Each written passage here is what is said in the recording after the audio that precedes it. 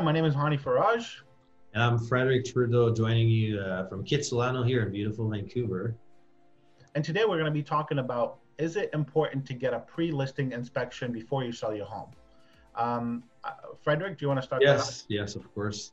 So to answer that question, it's really important to understand the buying process and selling process. And it's something we'd love to cover with you one-on-one as it is still very specific for everybody. It can be different.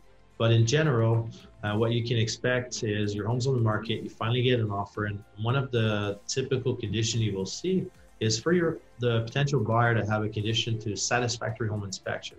So now you can wait for all those surprises, good or bad, to show up and potentially lose the deal at that point, or you can get ahead of things and have your own home inspection to address all those minor problems or maybe major.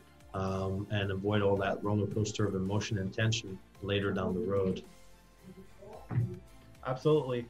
We do have a formula in our team that helps you maximize the value and get you the highest price.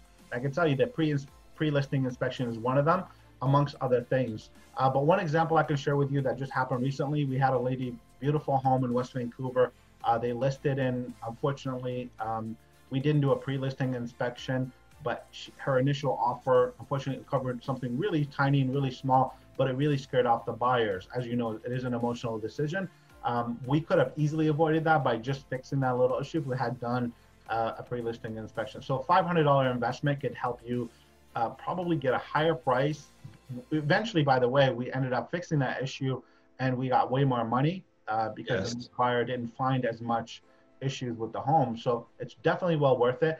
And but there are a lot of steps to actually help you maximize your selling home price. So feel free to give us a call, myself or Frederick, and we'd love to answer that for you because it is specific, as Frederick said. So thank you for watching, and look forward to talking to you. Thank you for watching again, and we'll see you again soon.